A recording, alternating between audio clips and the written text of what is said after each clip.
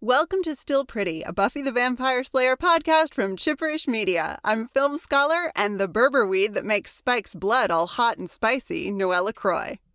And I'm researcher and wonderful former vengeance demon, Dr. Kelly Jones. And we're here today to talk about All the Way, the 6th episode of Season 6. All the Way aired on October 30th, 2001. And was written by Stephen S. DeKnight and directed by David Solomon. And you Still Pretty listeners all know that this is a fully spoiled Buffy the Vampire Slayer podcast, so we may talk about anything and everything from the series as well as from Angel. And you might have also noticed that I am in fact not Lonnie Diane Rich, but I am pitch hitting for her today, so it's going to be fun. It's Halloween, you nit. We take the night off. Those are the rules. All right, y'all, let's go on patrol.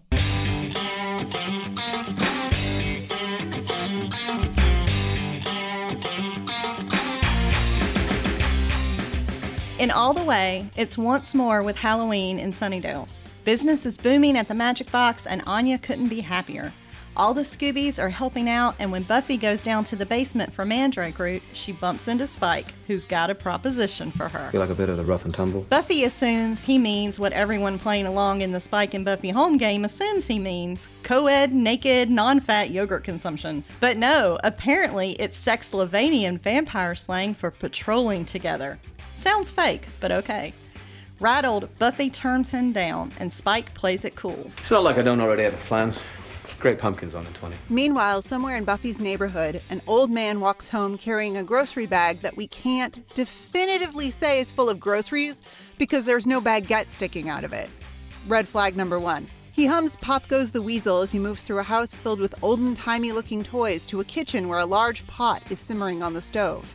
All of this, according to the ominous score, is red flag number 2.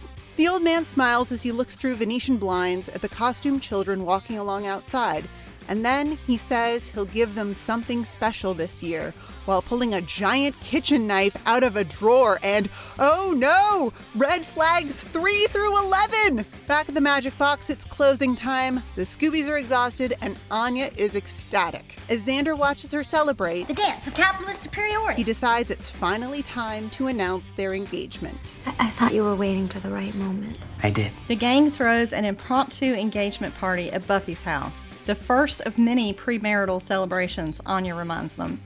When Tara mentions decorating for the next one, Willow uses a spell to fill the room with streamers and paper lanterns. Anya is appreciative, but Giles and Tara exchange a worried look. Later, in the kitchen, Tara gently confronts Willow about her gratuitous use of magic, but Willow deflects. You're always coming down on me for doing magic that couldn't harm a fly. Dawn reminds Buffy that she's spending the night at her friend Janice's house and heads out for what is actually a night of high school hijinks with Janice and 2 older boys named Zach and Justin. After the boys do some minor Halloween property damage, Dawn and company end up in front of ominous old dude's house. The old man, whose name is Kaltenbach, is something of a well-known weirdo, and Janice refuses to prank his house. Dawn volunteers, but as she's about to smash the jack-o'-lantern on the porch, Kaltenbach grabs her wrist. Zach and Justin rush to Dawn's rescue and... Come on inside, kids. Got something special for you. Daddy's got a treat. Kaltenbach, a former toy designer, makes some pleasant remarks and a few odd ones, all with that ominous score playing again. Then Justin follows him into the kitchen to help with the treats, which turns out to be a pan of Rice Krispie treats. But the kids never find this out because, surprise, Justin is a vampire. He kills the old man and steals his wallet, and as the group flees the premises, Zach wonders whether he and Justin should eat the girls. Lunchables? Or should we go all the way and turn them? At the Summers residence, Giles has been chatting with Xander about the logistics of non-hell dimension bliss.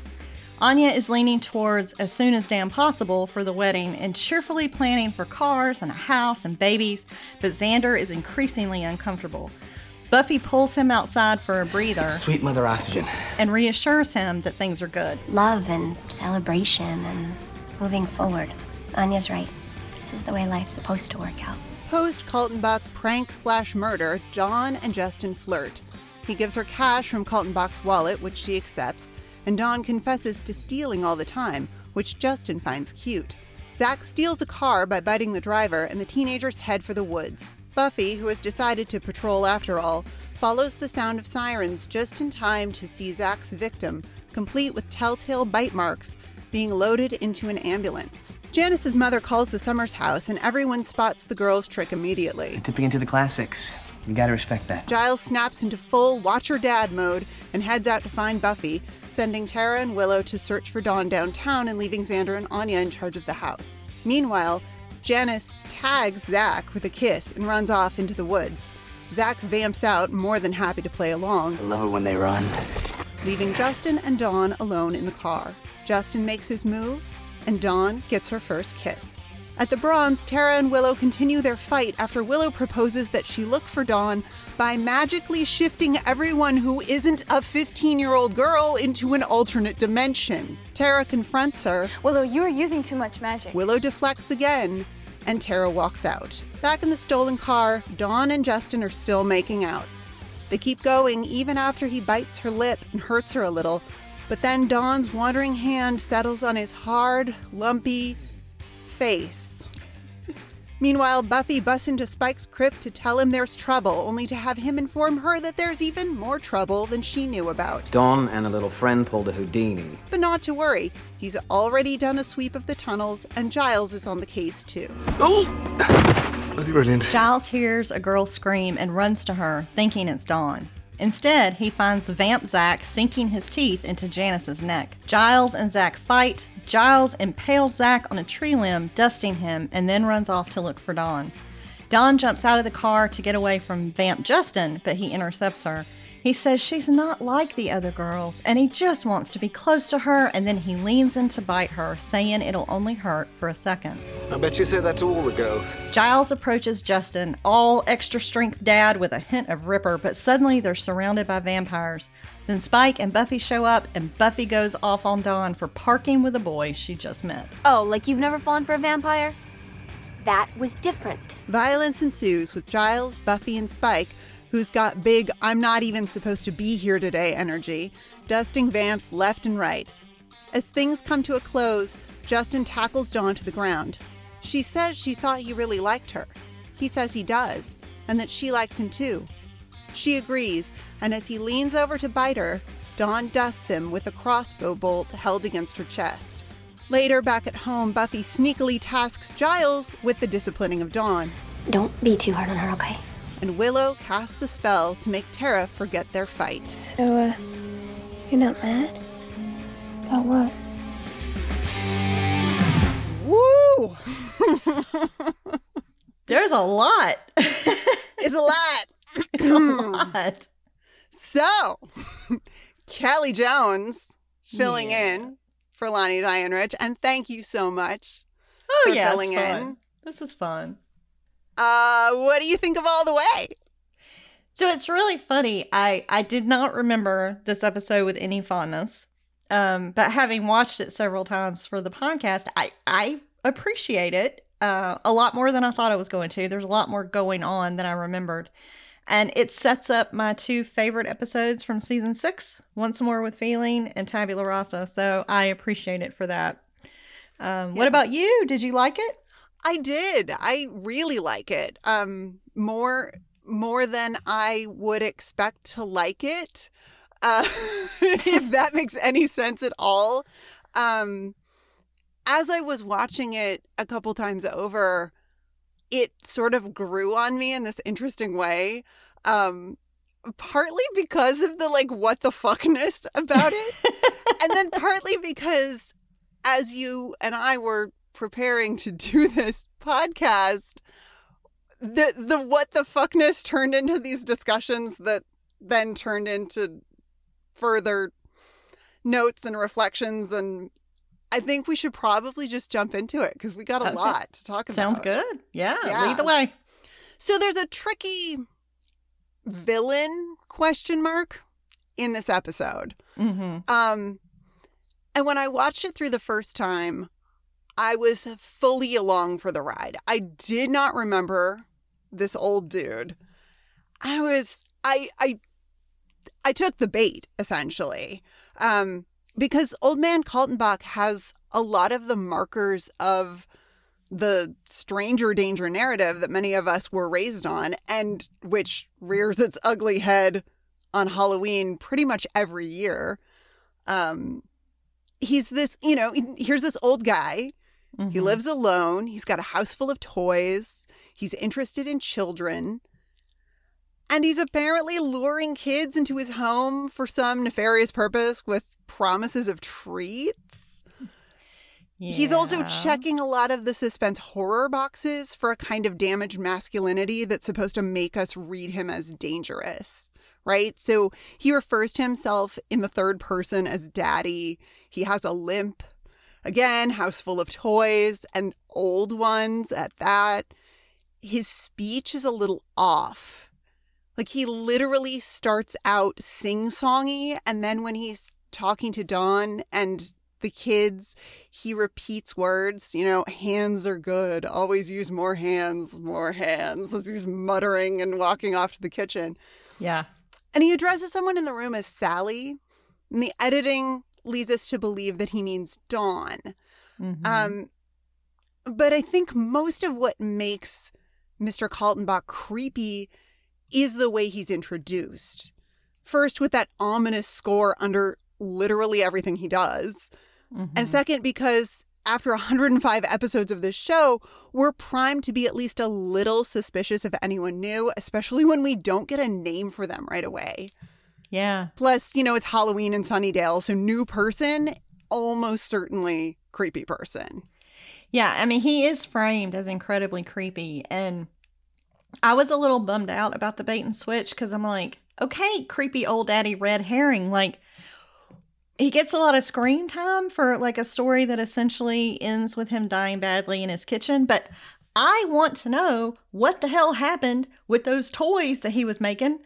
Like, there's a story there and we don't get it. And well, there is a story there, and it's totally folded into this creepy projection of him, right? Mm-hmm. And I think Thomas Wanker's score is the biggest contributor to this creep factor, because there's that bit in his toy designing monologue when he says vaguely, and then that thing happened, and the score gets all, ooh, scary again, and we're supposed to go, oh shit, what thing? Like, we're supposed to freak out there. Right.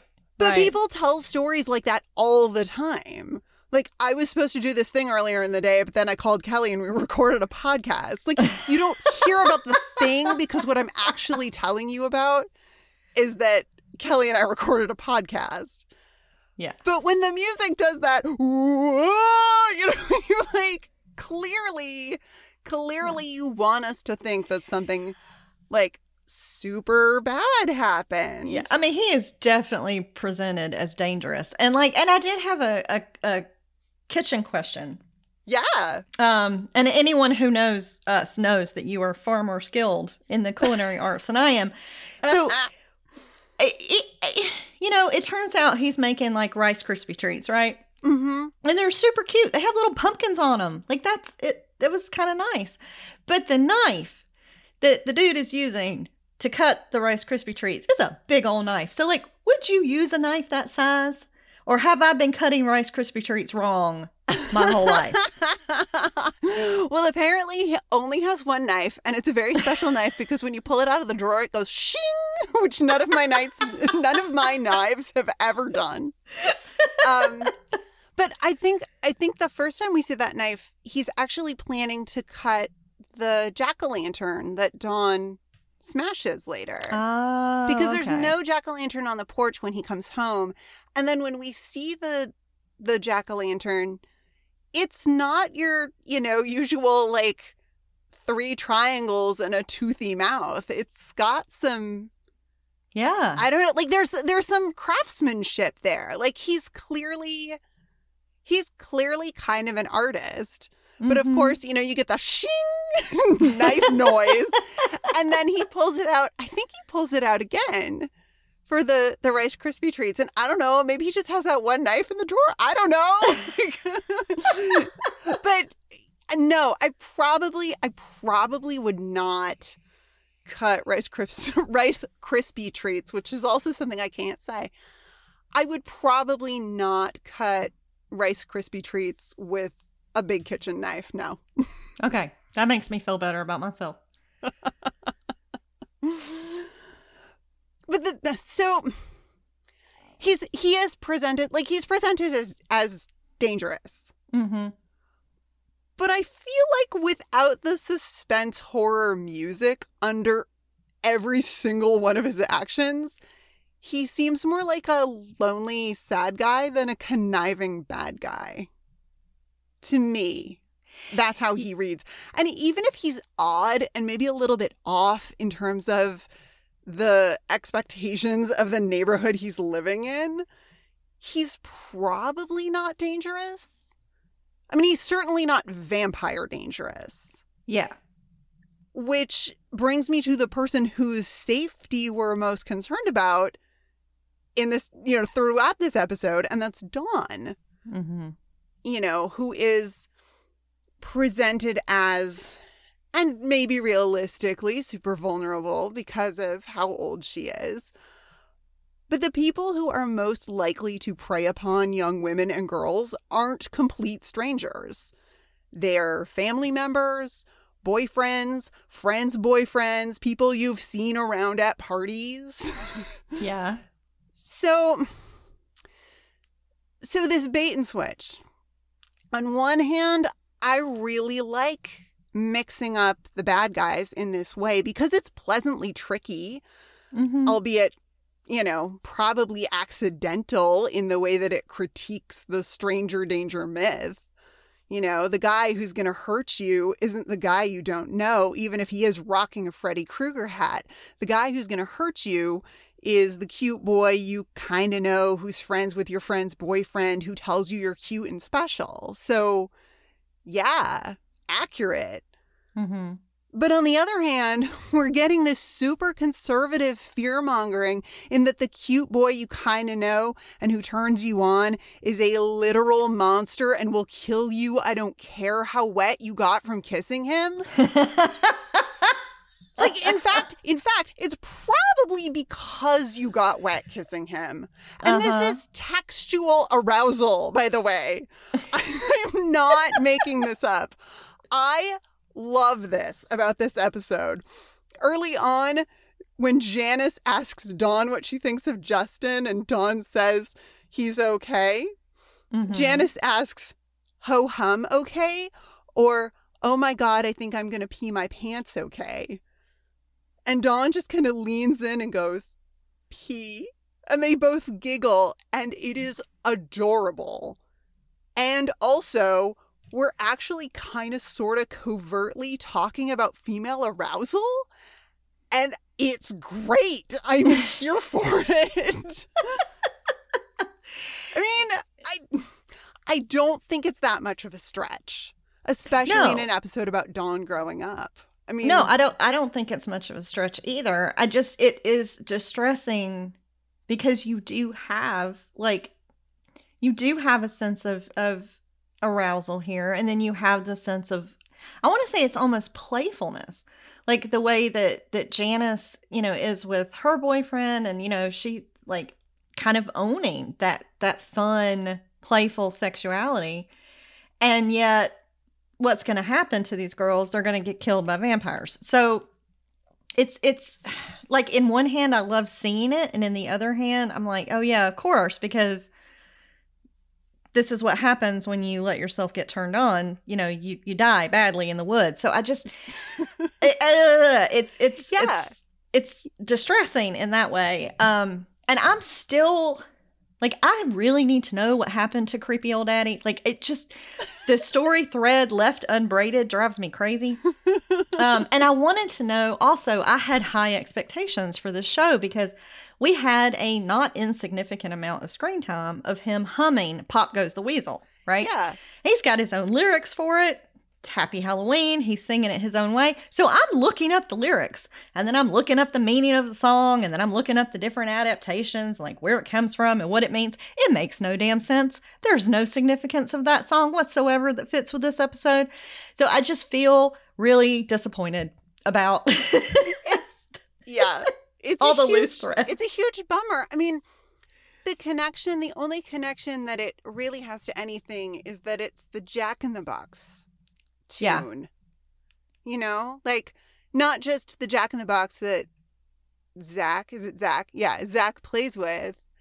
That, and then Dawn looks over, and again with the creepy score, where's its head? You know, it's like, come on. But yeah, Pop Goes the Weasel is the Jack in the Box tune, and nothing else. Yeah, and nothing else. Like nothing else.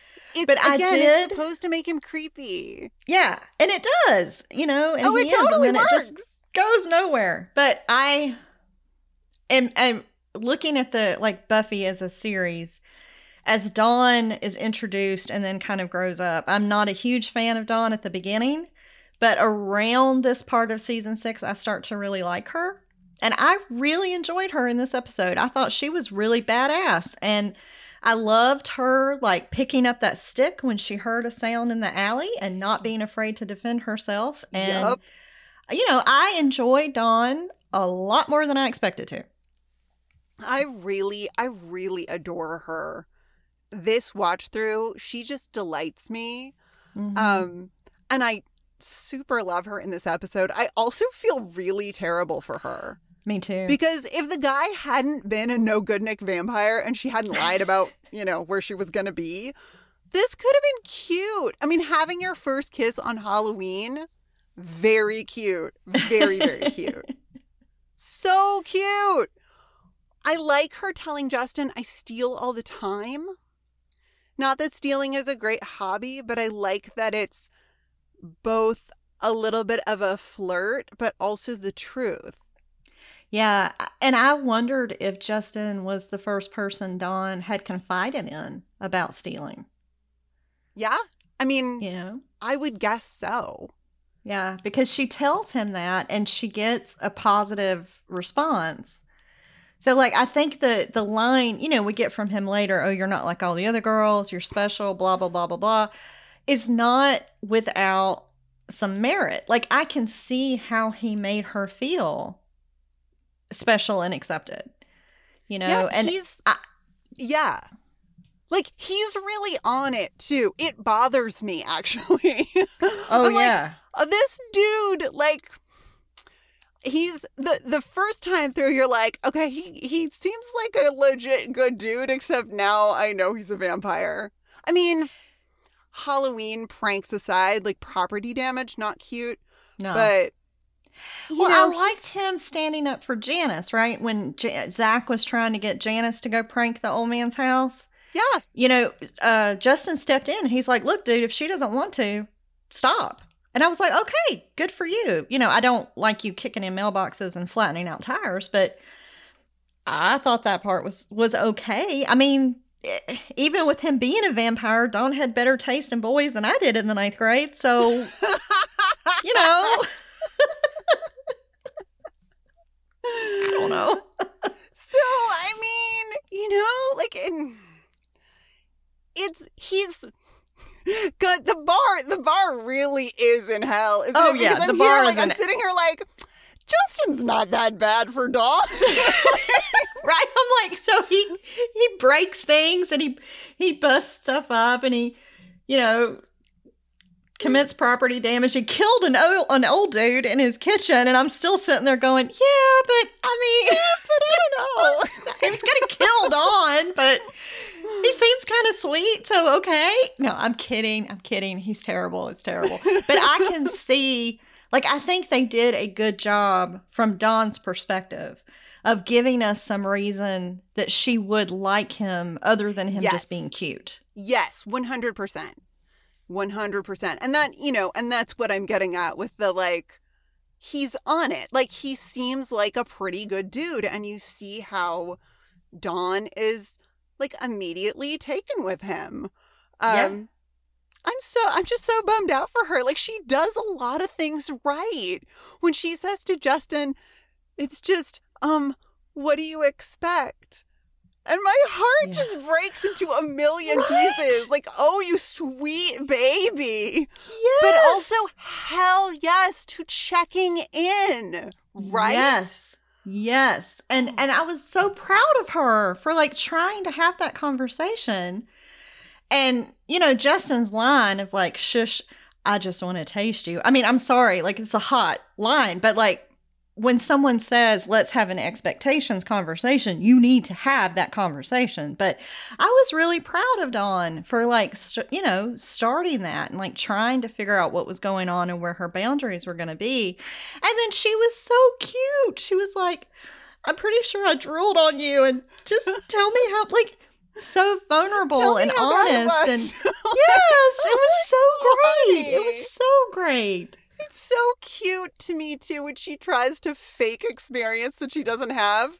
Yeah. Like, oh, yeah, I kiss all the time. Not that I'm a kiss slut. You know, and then she, like, bails and comes clean. And it's just darling. I love her. And hat tip to Michelle Trachtenberg for saying kiss slut, which is not a thing a person would say because it's barely possible to say. Yeah, and we shouldn't slut shame for kissing, but it was cute, like the way that she was, you know, the way that she was using it. It's the I'm telling a lie, and then now I'm nervous that I'm lying, and I'm like giving too much information. Yeah, and it just falls apart. It's so sweet. Yeah, it's it so is, sweet. and I really feel for her, like, in the parallel of experience here between what she goes through and what she has seen from Buffy. So, like, I worry about Dawn just on a social development perspective because the people who are closest to her in her life are connected to her through Buffy, right? They're Buffy's primary people. Mm-hmm. And then Dawn has them in her life because she's Buffy's little sister. Like, the only friend we see Dawn have on her own is Janice. And so, you know, here she is kind of having this night out to herself and, you know, kind of breaking the rules a little bit. And I mean, she's not doing anything that bad. And this ends up being a vampire. And she has that moment of like really considering letting him bite her. And then she gets shamed by Buffy, you know, and for making out with a vampire. And I'm like, well, hold on. I think, let me check my notes. Pretty sure Buffy has made out with more than one vampire. And then, but for that to have happened, but then Zach to say, oh, your sister's the Slayer. I knew there was something different about you. Like, that just felt like such a punch in the gut for Dawn. And I just felt so bad for her. Yeah. Yeah, I hate that Buffy tries to shame Dawn for getting her makeout on, vampire or not. But of course, that's the point of that whole exchange. Yeah. That it's always different when it's Buffy. Like, the rules and the expectations are different for Buffy. I love that scene where Buffy and Dawn are talking about what's going on, and they both keep telling Justin to shut up because he keeps interjecting with a living death. He actually is Dawn, and she just shut up. Not part of this conversation. But yeah, like it's such a bummer. I'm so bummed for Dawn. Like, she doesn't even get her own like falling in love with a vampire narrative. Like, it still has to be eclipsed by her big sister. Yeah, it's really sad. And now, and this question just dawned on me, and I don't know why I didn't think of it before. How long has Janice been dating Zach? Because she didn't know he was a vampire. Right. So that may also be really, you know, like a loss for her too. Yeah. Yeah. And, now I feel really bad for both of them. Right? Oh, God, and she's so heartbroken when Giles finds them. And she's pissed, but she's also heartbroken. That jerk bit me. Like, she's so... Oh, it sucks. It sucks. I feel so bad for both of these girls. I feel so bad. I got the sense that Janice hadn't been dating Zach that long. Yeah. That it was kind of maybe a few steps more familiar than I've seen you at a party a couple of times. Mm-hmm. But in teenage years, that's like, what, a decade? Right. So you've known someone for 2 months. You've been to 3 parties with them. Oh my God. Yeah. That's worthy of its very own scrapbook. So I feel really bad for both of them. Is this what I missed out on not dating as a teenager? Damn. I could have had a scrapbook.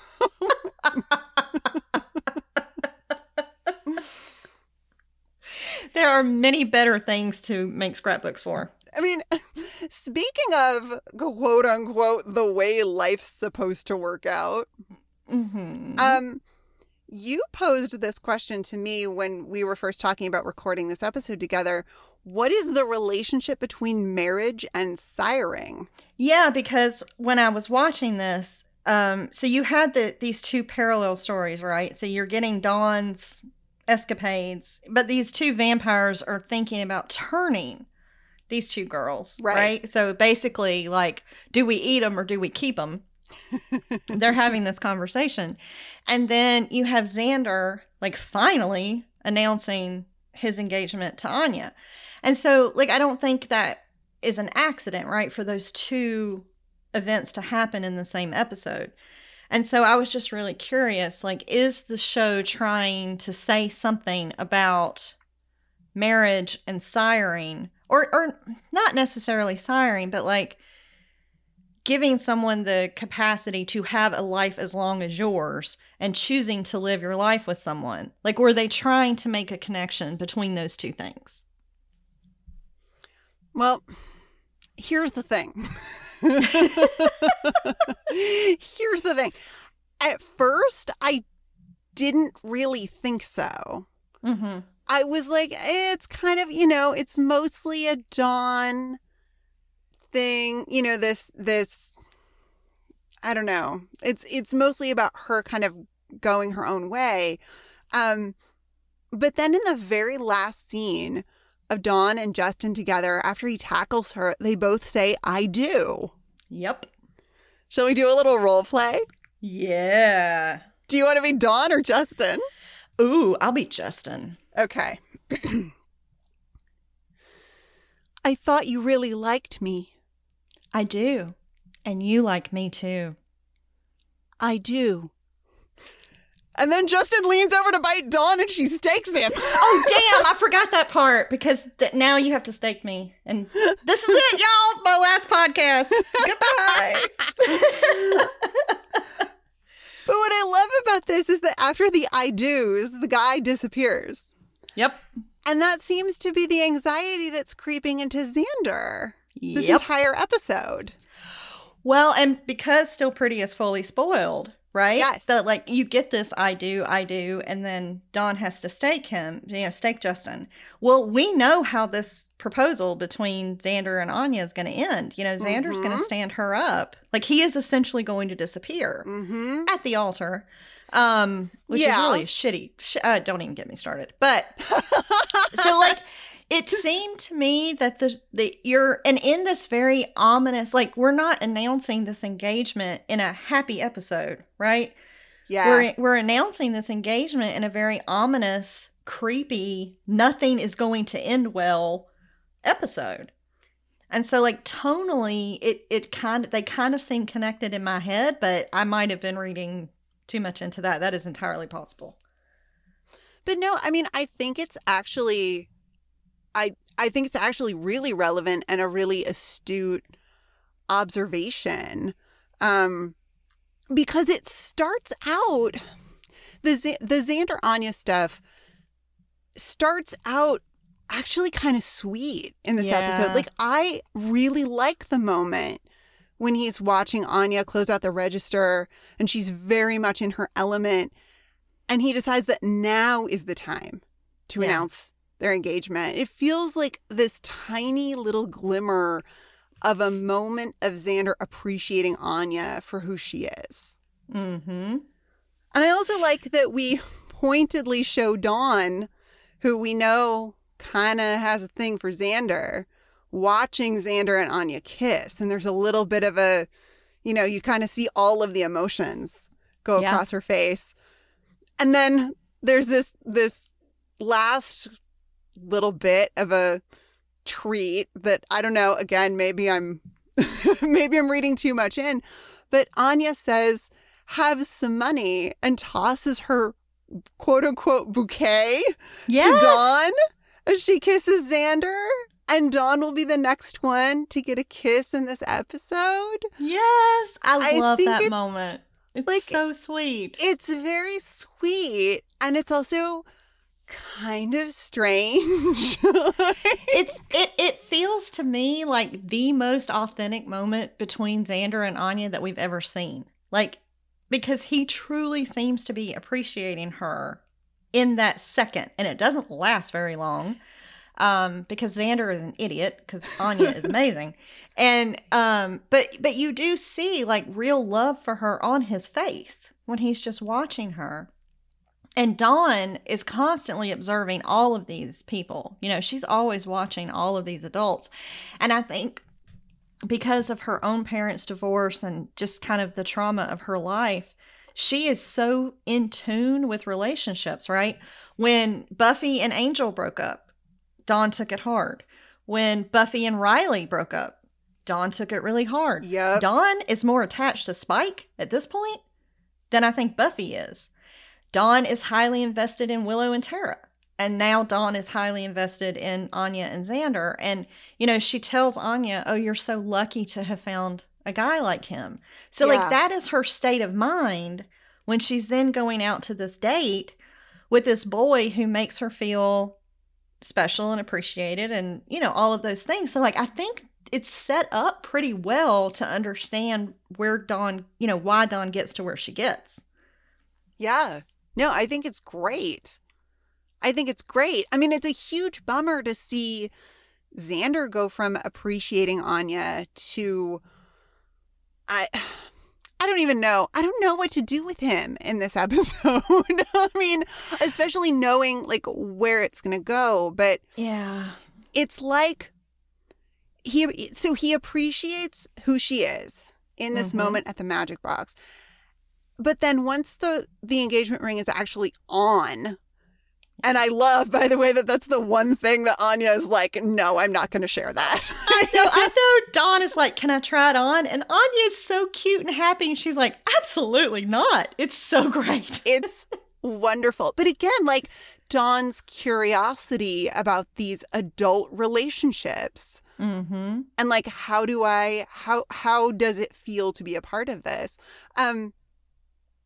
But anyway, between Xander and Anya, once the ring is on, the woman who Anya is, who Xander claims to love, like comes out in full force. And this is the woman who will gleefully kick your ass at the game of life.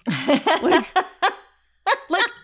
and it's literally what she's doing. She's like, you have to plan. You have to plan for these things. Yeah. It's going to be cars and a house and babies. And Xander just is like, what the fuck? Like, what? Whoa. What is going on? And I'm like, and I'm over here like, oh, thank God someone is organized. Oh, but I have a question for you about there's a quick little scene between Giles and Xander. Yeah. When Giles brings Xander a drink and he's like, she's a wonderful ex-vengeance demon. You're going to be very happy together. And then he starts in on like talking about putting a down payment on a house and like, what are you going to do with the rest of your lives? And it feels a little bit like he's trolling Xander to me. And but I don't know if that's just me. What was your read on Giles and Xander? No, I read that a little differently. I read it as Giles accepting Xander as an adult. So like, I think, and I can't imagine being in Giles's shoes. Like, he has known these people since they were children in high school, right? And he has seen them through high school hijinks. And now they're adults. And so, and he does kind of have this father of the group role. And so when Xander announces, hey, we're getting married, I think to Giles that meant, okay, Xander is now officially grown up. Speak to him as you would a peer. And so he's asking, you know, are you going to buy a house? Is she going to move in with you?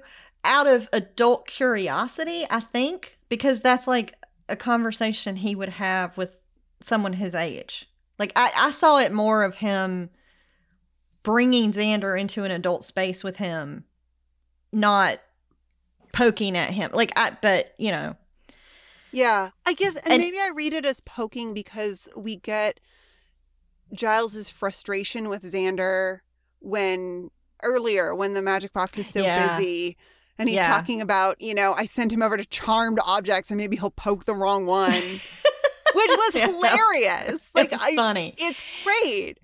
Yeah. And maybe Giles is still being dad and asking those questions more out of, hey, man, have you really thought about this? And less trolling? Yeah, maybe it's not trolling so much as just like straight up dadding. Like, he's very much the dad. You know, when your 7-year-old comes to you with their little backpack and they tell you that they're running away? And you have the very calm response and you say, well, tell me about where you're going to go. And like, what are you going to have for dinner? And you try to give them things to consider before they head out with their little backpack, you know? That was, I guess I either read it as him kind of gently prodding Xander to think about some things Xander obviously hasn't thought about, or trying to engage him as an adult. Neither conversation of which Xander is ready for. Yeah. Well, and Xander says to Buffy later, you know, she takes him and she like clearly sees that he's suffering and takes him outside, which is just so sweet. But then he's like, I forget the exact line, but it's like, I just didn't think it would be so much. Yeah. And part of me is like, yeah, same. And then part of me is like, well, what did you think it was going to be, though? Like, what did you think you were doing? And it's very easy to hate Xander for how this happens, right? And what he does is shitty. I mean, it's shitty beyond the telling. But Xander doesn't have a strong role model for marriage. True. You know, what we've seen of his family life is not great. And I think the moment that he proposed, which, by the way, is why you should never propose marriage after a life-threatening incident, because nobody is thinking rationally. I think what he felt in that moment is, I love you, and I just realized how much I love you, and I'm trying to express that. And the only cultural equivalent I have is, will you marry me? And then once those words were out, he can't take it back because, you know, Anya is Anya. She is planning house and cars and baby, and she's probably got their first 7 years vacations already lined up with coupons. And like, that's awesome. But I don't think Xander has a strong sense of how this should go. And he's realizing that more and more. And the happier Anya seems with the engagement, the less he can express his concern. Or, you know, the less he may feel he can express his worry, because it was his idea in the first place. Yeah. You know, so I do have some empathy for him, even though I'd really like to punch him in the face for what he does to Anya. But you can see the warning signs of this very early, you know. Oh, yeah. Oh, I mean, it can 100% be both, right? Like, we can have empathy for a character and also want to throttle them, which transitions us nicely. Yes, it does. Oh my God. Willow and Tara. Willow. Oh my God. Oh. Okay. I mean, season 6, it's about relationships. It is the relationship season. I called it early and I'm sticking with it, which of course means we have to see a relationship break. I mean, we're going to get a couple, but we're, you know. Yeah. Oh, this is a big one. Willow and Tara. This is rough. I don't even want to talk about this. Like, I just hate this. know. It I hate breaks it. my heart. I hate it. And I hate it not just because I hate it when Mommy and Mommy fight. It's rough because it's not a good fight. Yeah. By which I mean, I hear the loud flapping of red flags in the breeze. Are you kidding me? Yep. So,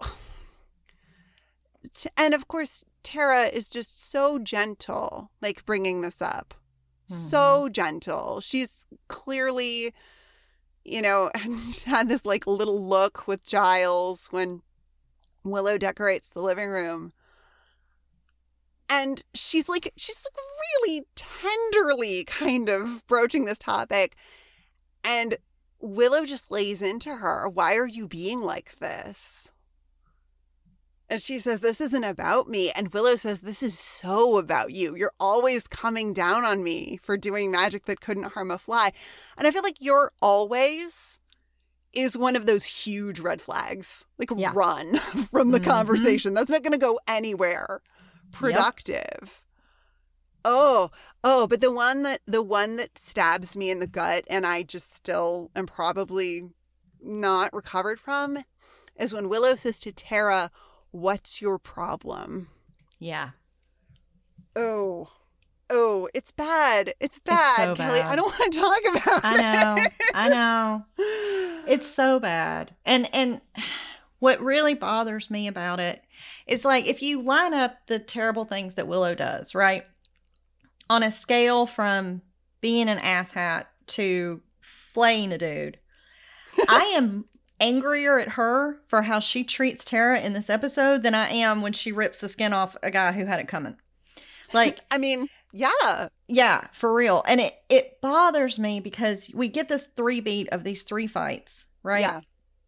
And every time, and I think they do a good job in 3 quick scenes of escalating what is becoming an emotionally abusive relationship, which I hate seeing because I love Willow and I want her to be better than this, and Tara deserves better than this, Mm-hmm. But you get this escalation from the first, this defensiveness, why are you being like this? Yeah. What's your problem? To, oh, you've been talking about me behind my back. Don't you know how that makes me feel? To this smart ass, I'm sorry, okay? What do you want me to do? Go back and rewrite time? Oh, because I probably could. So you get this escalation of blaming the person who's bringing you concerns to really becoming, very ugly and abusive with the language. And what bothers me is with that escalation, you get a physical response from Tara. And when you love someone who stutters, when you love someone who has a physical manifestation of distress and you know it, when they start stuttering, you shut up and pay attention and comfort them. Like Tara's distress escalates as Willow's bad behavior here escalates, and Willow completely ignores it, and it just breaks my heart. It's so awful. It's so awful. I mean, it's great in the way that it is crafted, but I mean, right down to that faux apology. I'm sorry, okay? It's like, ooh, we just know we know what this is and where it's going. And then when Willow has done the spell and Tara says, this is how every day should always end and start, and all the stuff in the middle, it strikes me that this is Tara sounding like Willow. Like, I could absolutely hear Willow saying that line or one like it. Yeah. And so again, we have somebody disappearing in a relationship, except that she's disappearing because her memory is being fucked with. Yeah. So Tara is disappearing from herself. Mm-hmm. And then, oh God, and then after Tara's last line, Willow asks her if she's mad, and she says, about what? We hold on Willow's smiling face and just, oh no, no. Yeah. No, it's so bad because she is so pleased with her manipulation of this person she loves. And it is seriously distressing and disturbing. And it makes me wonder about So the magic, we're already kind of seeding this like magic as substance abuse or magic as addiction a little bit with the you're using too much magic. Like, really, you're using it when you could do something in a mundane way, and that's a problem. I wonder if Willow had never started practicing magic, would she have become this person in a different relationship? Like, would she have picked up something else? Yeah. And become this person in a different relationship? And I mean, it's impossible to say, right? Like, how would you know? The most generous reading I could come to of her treatment of Tara is, and I would have to go back and watch all the rest of the episodes of season 6 to see whether this is correct or not. And I ain't gonna, so I'm just gonna throw out a theory with no citations, footnotes, or evidence, okay? But I wondered if in her heart, Willow knows that the magic she used to bring Buffy back from the dead was wrong. Like, she knows it was dark. She knows it was wrong magic. And so she's almost overcompensating by owning the awesomeness of what she's done and leaning more into the magic and pushing the defensiveness and the ugliness against the people who love her most, because she knows she's wrong and she's waiting for them to see in her what she now sees in her. And so I'm really curious because I love how this episode sets up Once More with Feeling. Like, I now have an even deeper appreciation for Once More with Feeling, and it's one of my all-time favorite Buffy episodes. I'm curious if, I know Willow does one more spell after promising not to, because that's how we get tabula rasa. But I'm curious if her treatment of Tara and the way she speaks to her and the way that she treats her changes once she finds out that she did in fact pull Buffy from heaven. Yeah. I mean, off the top of my head, I do not remember. Yeah, I don't either. But that's definitely something to watch for. Yeah. I think you're exactly right too. I mean, I think your generous read is a correct reading. I think Willow knows. I think Willow absolutely knows that what she did was, as Giles tells her in no uncertain terms, like a terrible idea. And again, like it's one of those things where I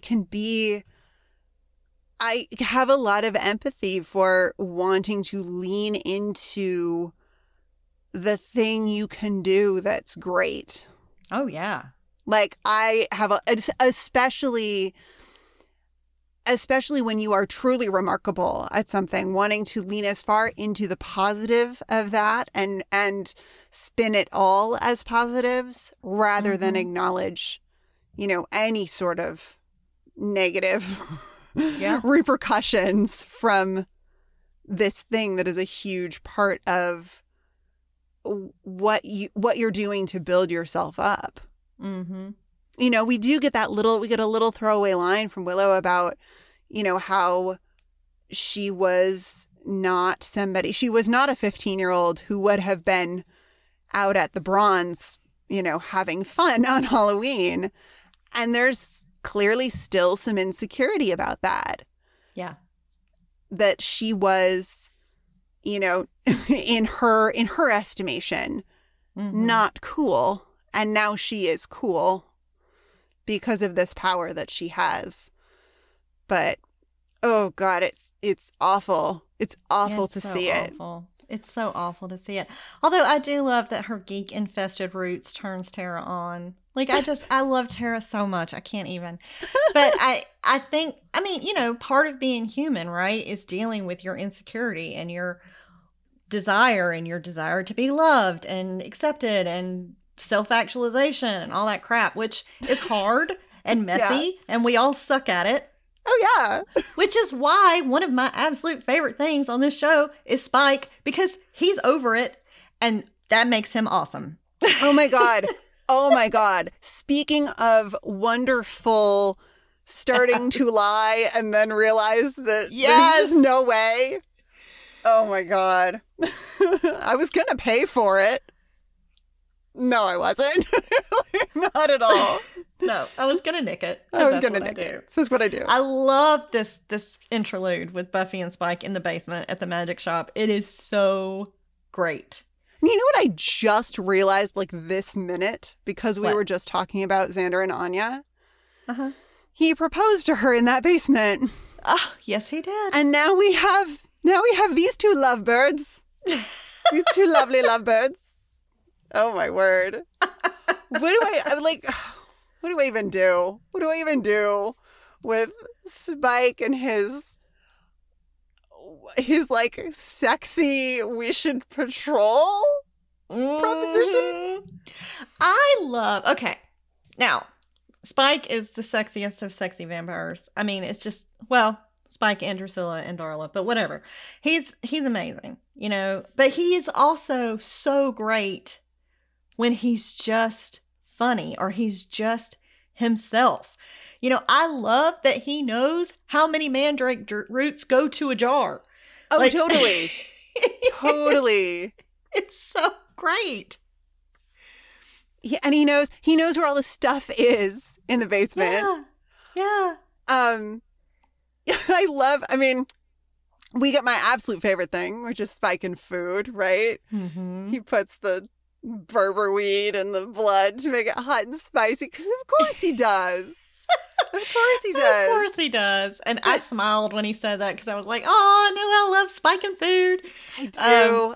I love Spike and food so much. And I love that when, you know, he asked Buffy if she wants to patrol, and she's like, no, not tonight. And he's like, that's all right. I have plans. The Great Pumpkin's on in 20. And I'm like, I love Spike knowing the TV schedule. TV is his other thing. Those are his two things, food and TV. Yeah. Food and TV. But this also did play in nicely to a conversation you and I have been having about whether all vampires are cats or dogs. Yes. Well, and I don't remember which one of us boldly declared that all vampires are either cats or dogs. I think that was probably me. Yeah. It sounds like you. And what's hilarious here is that when Spike startles Buffy, she says, Bell, neck, look into it. And then, of course, you know, Spike with the ever ready with a flirt, come with a nice leather collar, does it? But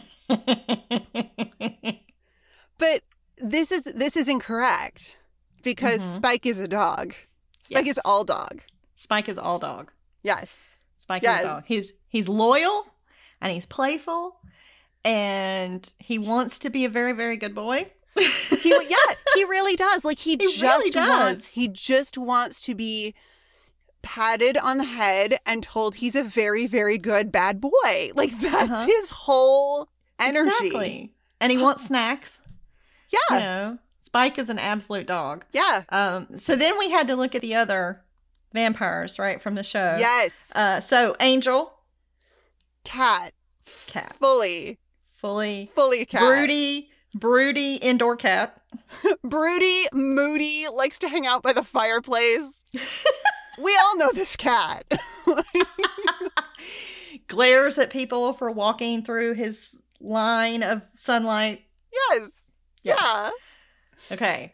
So Drusilla, I think you determined was a cat. I think so. I think she's the kind of cat who will allow you to pet her and then kill you when you go 1 second over your allotted time. I will I love you, but I will completely bite and scratch you. Yeah. Yes. Yeah. Yes. You know, or like you give her the cat toys and then she destroys them and then she's very sad and she's like, why is this mouse now in tiny pieces? I was playing with that. Mm-hmm. Cat. Yep. I think she's cat.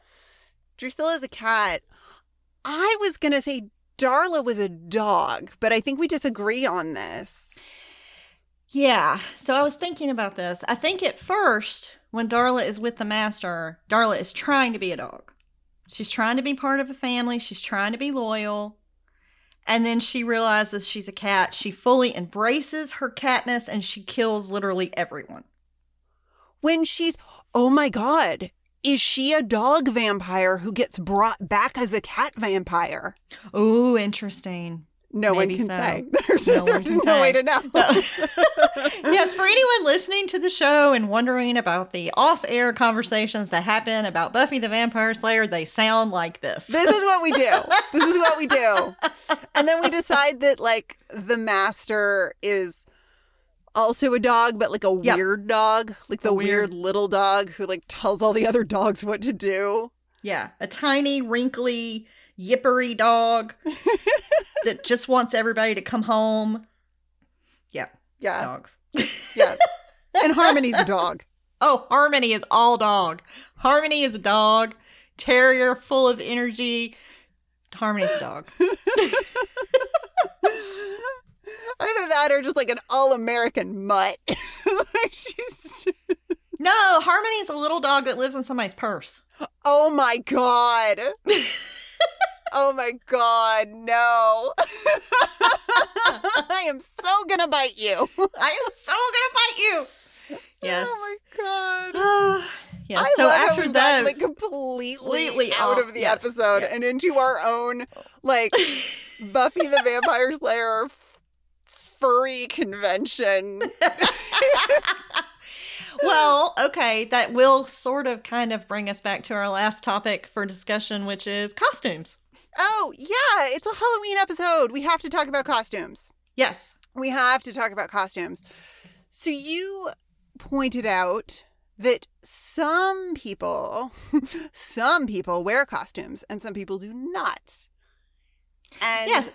What's up with that? What's up with that? I was very curious. So we have Anya, who is, by the way, the cutest damn Charlie's Angel that has ever lived, fighting crime with perfect hair on roller skates. She is so adorable. And Xander the pirate, you know, he's very cute. Giles very reluctantly wearing his wizard robe, which I am convinced Anya pulled over his head when she got to the store. And she dressed Xander before she let him leave the house, you know. But Buffy and Willow and Tara are not wearing costumes. And then Dawn is proclaiming her disdain of costumes as being childish while wearing a Hello Kitty t-shirt, which was a touch I greatly loved and appreciated. I love that so much. Yeah, I don't know if this is an example of gratuitous use of special skills. I don't know if Emma Caulfield roller skates, and that was what inspired the costume, but it's perfect. Yeah, It really perfect. And her not total understanding of Charlie's Angels. Yes. Like, that's it's great, especially because, you know, she was a demon, now she's an angel. It's very cute. It's very cute. It's very cute. Very cute. Giles, I feel like Giles is wearing like full almost full sorcerer's regalia when he hands Willow a broom and reminds her, you know, what happened to Mickey Mouse when he tried to do a self-cleaning spell in The Sorcerer's Apprentice. I appreciate that detail. I fully accept the idea that Anya just announced to him that he would be wearing a costume for Halloween and he would have no choice in the matter. I also have headcanoned that is the costume that he was going to wear, that we see him in briefly for the opening of the magic box. Mm-hmm. And then he chooses not to wear it. I have this idea that he had it squirreled away somewhere and he's worn it. Xander, in his pirate costume, It's a very childish pirate costume. It's clearly one of those, like, polyester, comes in a bag, you know. Even though the little kid, like, calls him out as, like, you're not a real pirate. And Xander just fully stays in character. Yeah. Which is very Xander. And also maybe a little bit foreshadowy of Xander not wanting to shift out of a more childish space and into this adult. Oh, so it's the closest they could dress him as Peter Pan without dressing him as Peter Pan. Oh, shit. No, that's, like, I wasn't even going there, but that's even better. Uh-huh. No, I was just, because he's so goofy. Like, he's so ridiculous. But he's loving it. Like, he's in his element being this, like, goofy pirate character and poking people with his plastic hook. I also love that he has both a hook and an eye patch. Like, know that I'm all up in my film studies about, you know, the horrendous tropes about bodily integrity and, like, what that means for a person's ability to function in their appropriate roles in society and blah, blah, blah, blah, blah, you know. Well, it's particularly, it's really heartbreaking in Xander's case, though, to know he is going to end up in an eye patch for real. Like, he is going to lose, you know, that eye. It is a little, I don't know if they did that on purpose or if it just happened to work out that way in the show, but And maybe this is the last moment we see Xander in, like, where he still has some of that childish joy, because things don't go really well for him from now to the end of the series. Here on out. Yeah. Things are not, he's not having a good time. No, he's not. That would be another thing. That's another great thing to watch for is, like, how much fun does Xander have from this episode on? I'm going to guess it's not a lot. Yeah. Well, I mean, he brings on in Once More with Feeling, right? Yep. He is the reason for that musical disaster, even though, I mean, I kind of love it because he says, I thought it would be fun singing and dancing, you know? I didn't know it was going to end like this. So you see him, like, looking for that kind of lighthearted joy. I don't think there's much left for him from now to the end of the show. Buddy. I know. I'm surprisingly full of empathy for Xander. What is wrong with us? I don't know. It's Halloween. It's backwards pants day. I forgot my costume. I don't know, man. I don't know. Well, I think it's easy to forget how young these people are. When you're, you're watching this and we're holding them up to the expectations of adult relationships and adult decisions. These are very young adults and they save the world on a regular basis. So it's easy to forget how young they really are. Mm-hmm. So, I do. But yeah, the eye patch with him being so playful and cheerful just kind of broke my heart a little bit. Yeah. Yeah. So then we have our non-costumed Scoobies. Mm-hmm. We've talked about Dawn already, which is just so delightful. So cute. I'm not sure that lack of costume is as meaningful as costume. But Willow is God, Willow. I have such a hard time talking about her. I know. Willow going off on a customer in a witch costume is pretty great. Mm-hmm. Like, it's a stereotypical, scary, evil witch costume. And it gives us insight into Willow's inflated sense of her own importance. Yeah. Right? Because she is criticizing the depiction of witches as being all hairy moles and rotten teeth. And I'm reminded of Glinda in The Wizard of Oz saying, only bad witches are ugly. Yeah. So, I don't know. I feel like this might tie in with Willow's assertion from a few episodes ago. Magic users who bring people back from the dead are bad guys, but I'm not a bad guy. Mm-hmm. And then, oh my God. And then when the little witchy poo shows up, Excuse me, do you have any candy corn? Oh my God. So cute. But as soon as this adorable little cherub shows up, Willow is willing to make an exception to her rule about stereotypical depictions of witches. Mm-hmm. So the only acceptable choice is Willow's choice. Yeah. In Willow's worldview. Mm-hmm. I don't know. It's a lot to bring to a discussion of witch costumes, but it really, like, she hard pivots on that little candy corn loving imp. I mean, and how could you not? Like, I would give that child every piece of candy that has ever been made. All of it. But even Dawn is standing there like, didn't you just say? Yeah. So, I don't know. There's meaning. There is meaning to be pulled from every detail if you want to. There really is. Yeah. I got a lot more out of this episode than I expected to. And I am going to now go watch Once More with Feeling and Tabula Rasa because it'll be fun to watch them while this is all fresh in my mind. And then listen to you and Lonnie podcast about them. So what is your girl power moment of the week? Oh, not with a girl power bit. You know, I haven't done a girl power moment in a while, and I think this is a perfect episode to bring it back because I feel like a lot of Dawn is just girl power. Although, feminist icon Rupert Giles with, you know, pretty sure she wasn't asking for it, bruh. Like, that was... Yeah. I don't know. I don't know. Have you got a girl power moment? Yeah, I would have given it to Dawn for grabbing the big stick in the alley.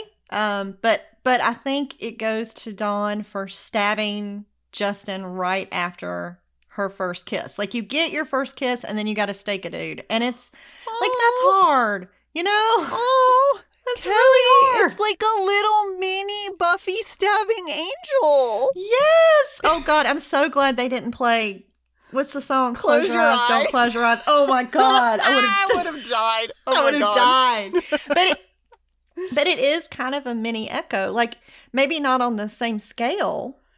No, as Buffy's, but not dissimilar. Yeah, you know. Yeah. And it was a choice that Dawn made, and she made it, and she staked him herself. And yeah, I think some, like, we need to have a conversation about where you go when you say you're going somewhere, and what you know do. I mean, parenting a teenager is hard, y'all, but I would give her girl power moment of the week for that. Nice. So what is your favorite part? Oh, Spike. Every second of Spike we got in this episode was wonderful, and I adore him, and he is his full spikiness, and I love it. What about you? What is your favorite part? My favorite part is itty baby Amber Tamblyn as Janice. Aww. Janice is great. Mm-hmm. Janice has no interest in pulling pranks on Halloween. She wants to be making out in the woods, and I am with her on that. Oh, yeah. Me too. And I think Janice is interesting to me because she could easily have been the bad girl who's a bad influence on Dawn, the de facto good girl. Mm-hmm. But she's not that tropey. Yeah. Amber Tamblyn plays her with a swagger that is definitely part young teenage affectation, but also part genuine self-discovery. Yeah. And while the story of a teenage girl who's intent on doing sex-adjacent things with boys is not one I love seeing come out of a writer's room comprising mostly men, Janice works for me, and I think Amber Tamblyn is the reason she works. There's more nuance in the performance than there probably was on the page. And I just love her. Yeah. I did. I thought she was great. So, well, this was fun. I'm glad we got to record about Halloween close to Halloween. I know. It's always great when that works out. So if you enjoyed this conversation and would like to join in, connect with the show on Twitter. Follow @Chipperish and use the hashtag StillPretty. This episode of Still Pretty was brought to you by the Chipperish media producers who support us on Patreon at the power producer level. These people are the reason why Still Pretty is coming to you free and ad-free right now. So thank you to our October producers: Shelley, Kristen, Jonathan, Rose, Erica, Alice, Abigail, and Sarah. And this week's special message for our power producers: is that why you're always cleaning your glasses? So you don't have to see what we're doing? Tell no one.